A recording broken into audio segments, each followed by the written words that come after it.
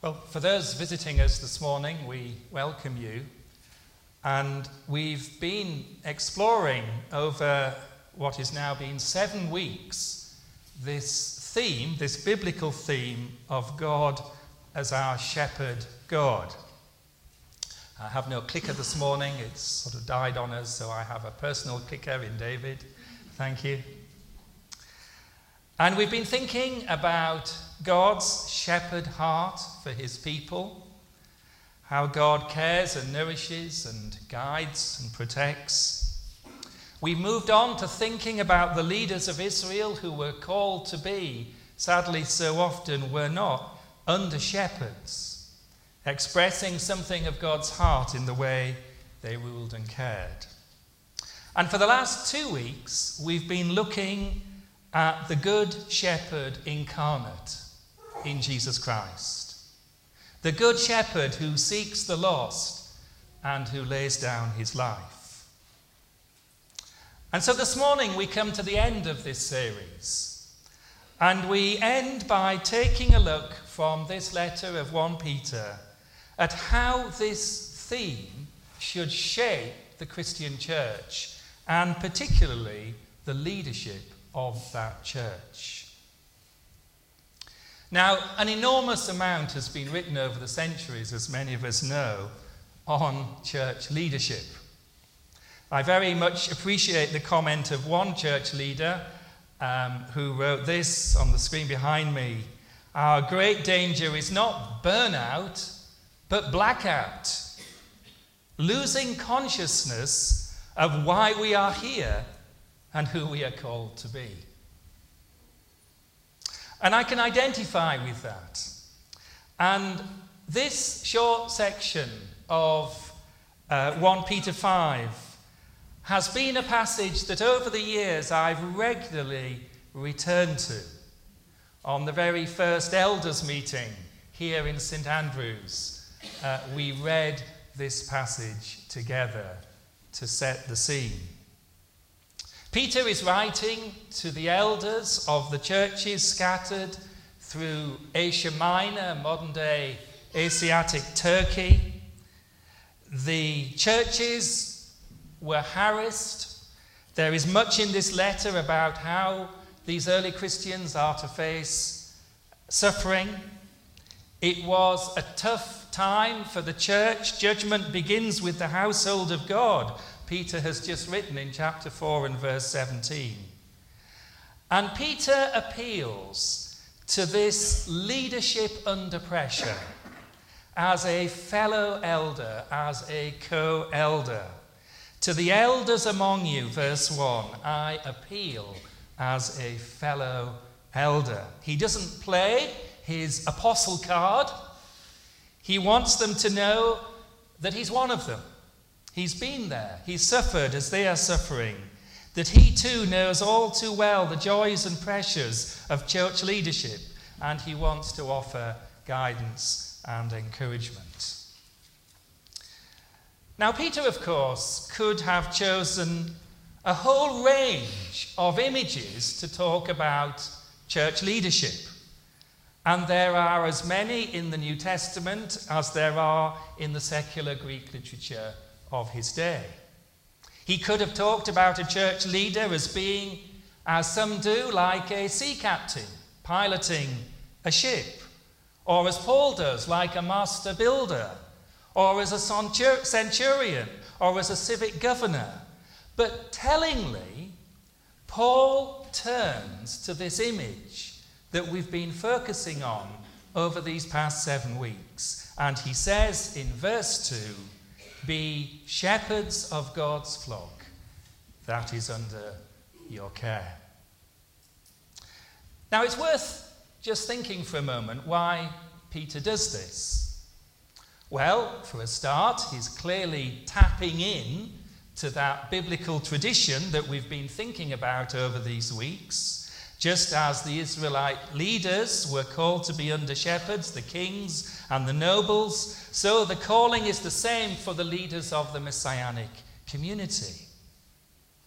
But more specifically, it seems clear from this passage that Peter chooses this image because he wants to underline that the reference point for all Christian leadership is to be Jesus Christ, the Good Shepherd.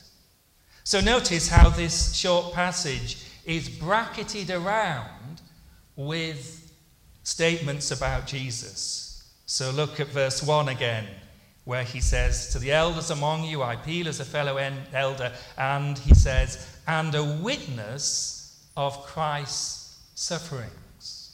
He may not have been there exactly at the cross, but he witnessed many of the sufferings of the Lord Jesus. And look how it ends, this little passage in verse 4, talking about Jesus as the chief shepherd who will one day return. Now, this is a rather basic point, but I think it's worth pausing. For there is so much written about Christian leadership that takes its cue consciously, often unconsciously, not from Christ, but from the success culture in which we are immersed. We are often given the impression, and it can be quite intimidating, that what the church actually needs is brilliant personalities and great scholars and charismatic visionaries and inspiring strategists and riveting preachers. This is my get-out clause. Well, happy when that happens. But what Peter is pressing is that far more crucial for the health and mission of God's people is that it is to have leaders whose characters are shaped by Jesus, whose ministries are inspired by the ministry of Jesus, whose suffering is because of Jesus, whose focus is on the good news of Jesus, whose power comes from the resurrection of Jesus, and whose goal is that, as it says here, that when the chief shepherd appears, we will receive the crown of glory that will never fade away. I also think it's not difficult to imagine asking this question, why did he choose this image? That we reflect on Peter's own deeply poignant Easter experience on Lake Galilee. Peter, you remember, utterly despondent at the crucifixion of the one he thought was going to somehow bring in the kingdom there and then. Despondent at the crucifixion, broken by his own denials of Jesus, and he returns to his old haunt and he begins fishing again. And there, of course, he meets the risen Christ. And on a life-changing beach walk, Jesus says, "Peter, do you love me?" "Yes, Lord, I love you." "Well, fisherman Peter, now feed my lambs. Fisherman Peter, now take care of my sheep. Fisherman Peter, now feed my sheep. Peter, you will continue to fish for the lost, but you will shepherd my people." And now, all these years later, Peter the apostle, Peter the fellow elder, says to his colleagues with great conviction, "Be shepherds of God's flock that is under your care." You don't own or possess anyone. This is God's flock. This is God's flock to be cared for in God's way. And then if you look at what follows, comes the instructions. And it is all so simple. 3 parallel statements, in each case a negative followed by a positive. Here they are. Be shepherds of God's flock, watching over them, not because you must, but because you are willing, as God wants you to be. Not pursuing dishonest gain, but eager to serve. Not lording it over those entrusted to you, but being examples of the flock. Now, as you look at these instructions on the screen, notice what is conspicuous by its absence. There's nothing here about competency mapping. There's nothing here about spiritual gift inventories. Nothing here about performance indicators. Nothing here about growth targets. Not that any of those are wrong. Indeed, I think some of them are very helpful. But for Peter, it is all about our attitude. It is all about our frame of mind. It is all about the spirit in which God calls us to serve. And perhaps one way that we could summarize this, and something that I've thought a lot about, is that Peter is saying here that it is all about the tone that we set. Aristotle, when he was talking about rhetoric, used to say that there were three key components to communication. There must be good reasoned content. There must be logos. There must be appropriate passion and emotion. There must be pathos. But there must also be what he called ethos. The character, the tone, the demeanour of the speaker. Indeed, Aristotle said that the latter was the most important, and it seems to be something that Peter says here. When President Nelson Mandela walked into a political meeting, the tone changed. Such was the dignity and the conciliatory demeanour of Nelson Mandela. When Alec Ferguson took over Manchester United, the tone changed. Woe betide the player in the dressing room who saw himself as a prima donna. And so much about Christian leadership is about setting the right tone. Have you ever noticed this? You walk into a church and you sense the tone of that church. A discordant tone, or a joyful tone, or a prayerful tone, or a bored tone. And that tone, says Peter, is largely set by the leadership. A couple of us last week were reading the story of Jesus calling Levi the tax collector, and those Pharisees who just could not get their heads around the fact that Jesus accepted an invitation to a "I've just started to follow Jesus" party.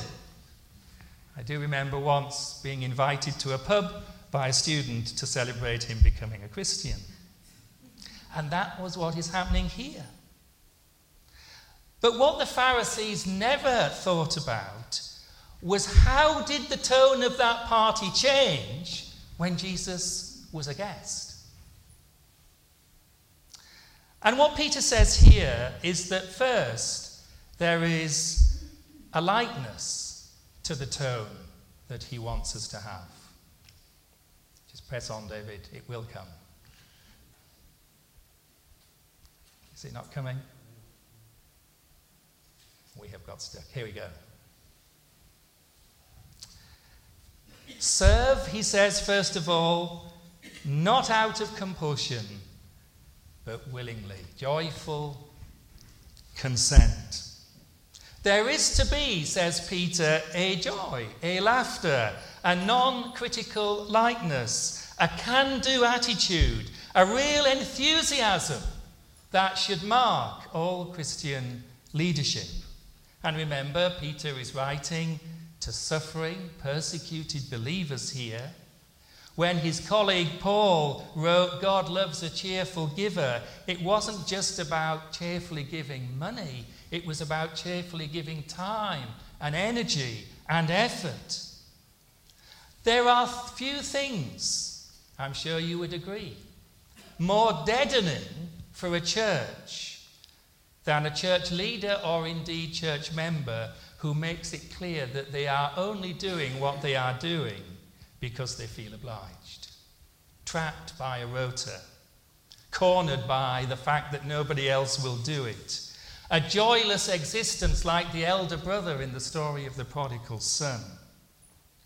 Happy the church, says Peter, and pleasing to God when there is a real willingness to serve, seeing the needs to be done, joyfully rolling up the sleeves and getting involved. Middle Eastern shepherds had no site managers. They cared for their sheep with devotion and with joy, well away from anyone seeing them. And secondly, not only a lightness to the tone, but a clarity to the tone. Not greedy for gain, but eager to serve. An integrity in our service. Paul did not write the book of Romans only when he had agreed his royalties with his publisher. Peter did not go on his preaching tours looking forward to his lecture fees. The elderly apostle John did not advise the church in Ephesus only after negotiating his consultancy rate. Clearly there was, and there is, and I am a benefactor of it, a Christian tradition of releasing people into ministries by supporting them financially. The worker is worthy of his hire. But money, status, privilege are never to motivate God's servants. Our reward, says Paul in verse 4, is very different. It is a crown of glory on that last day that will never fade away.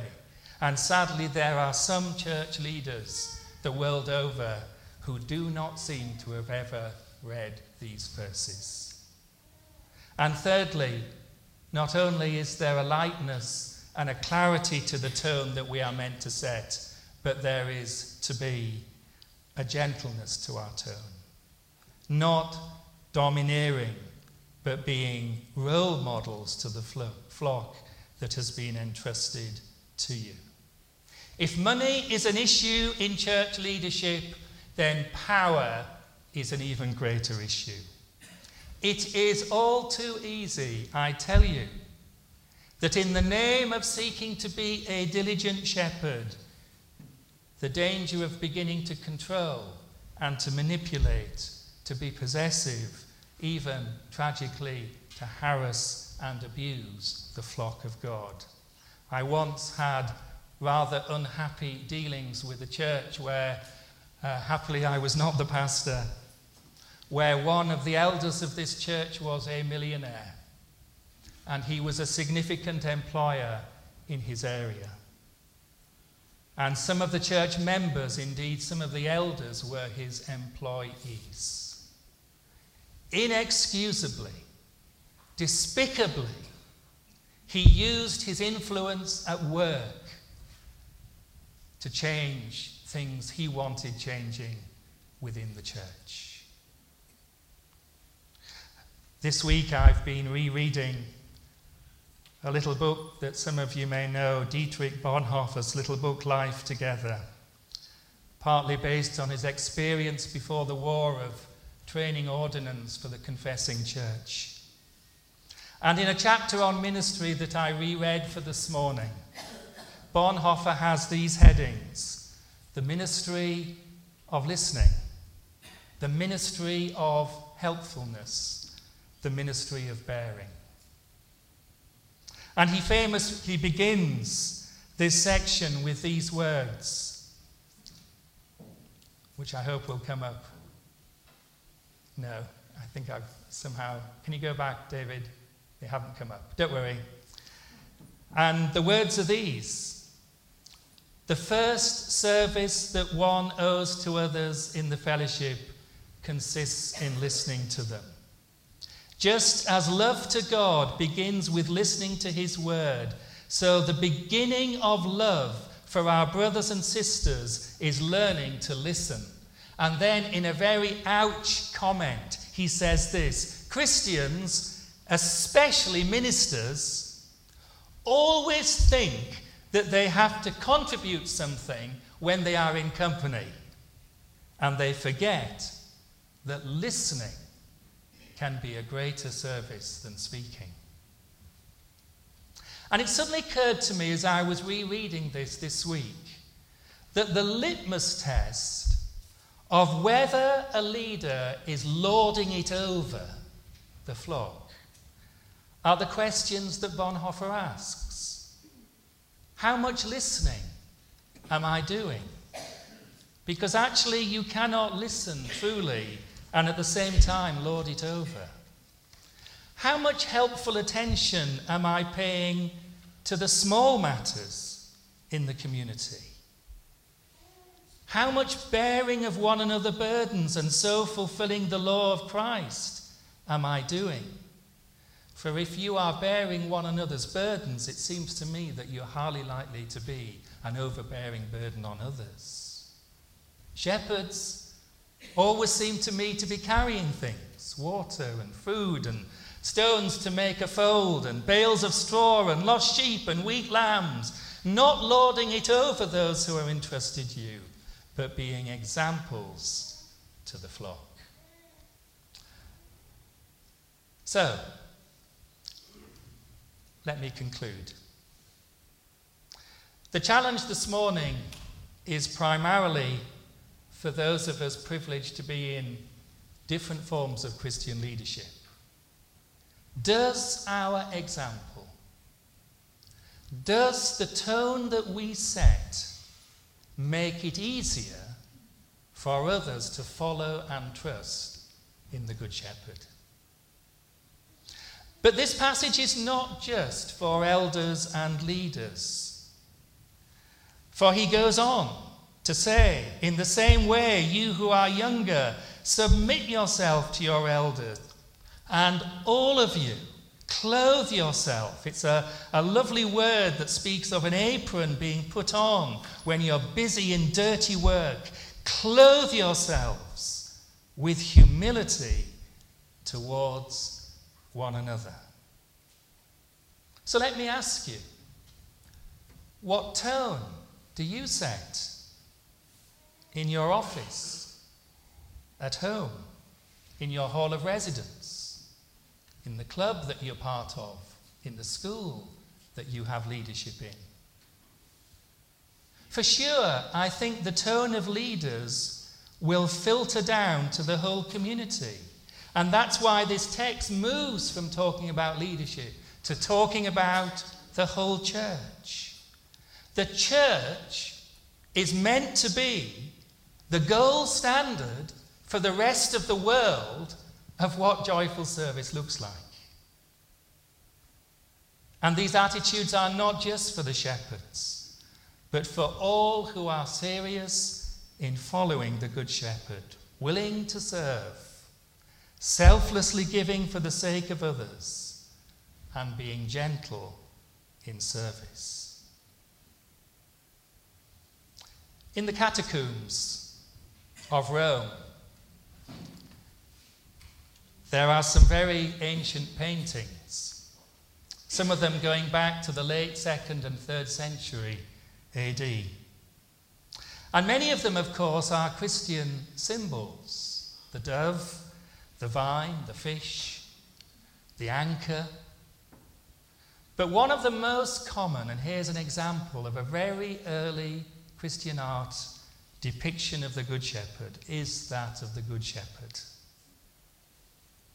For Peter in the 1st century, for Christians in Rome in the centuries that followed, also under huge pressure, this image of the Good Shepherd was of huge comfort and blessing.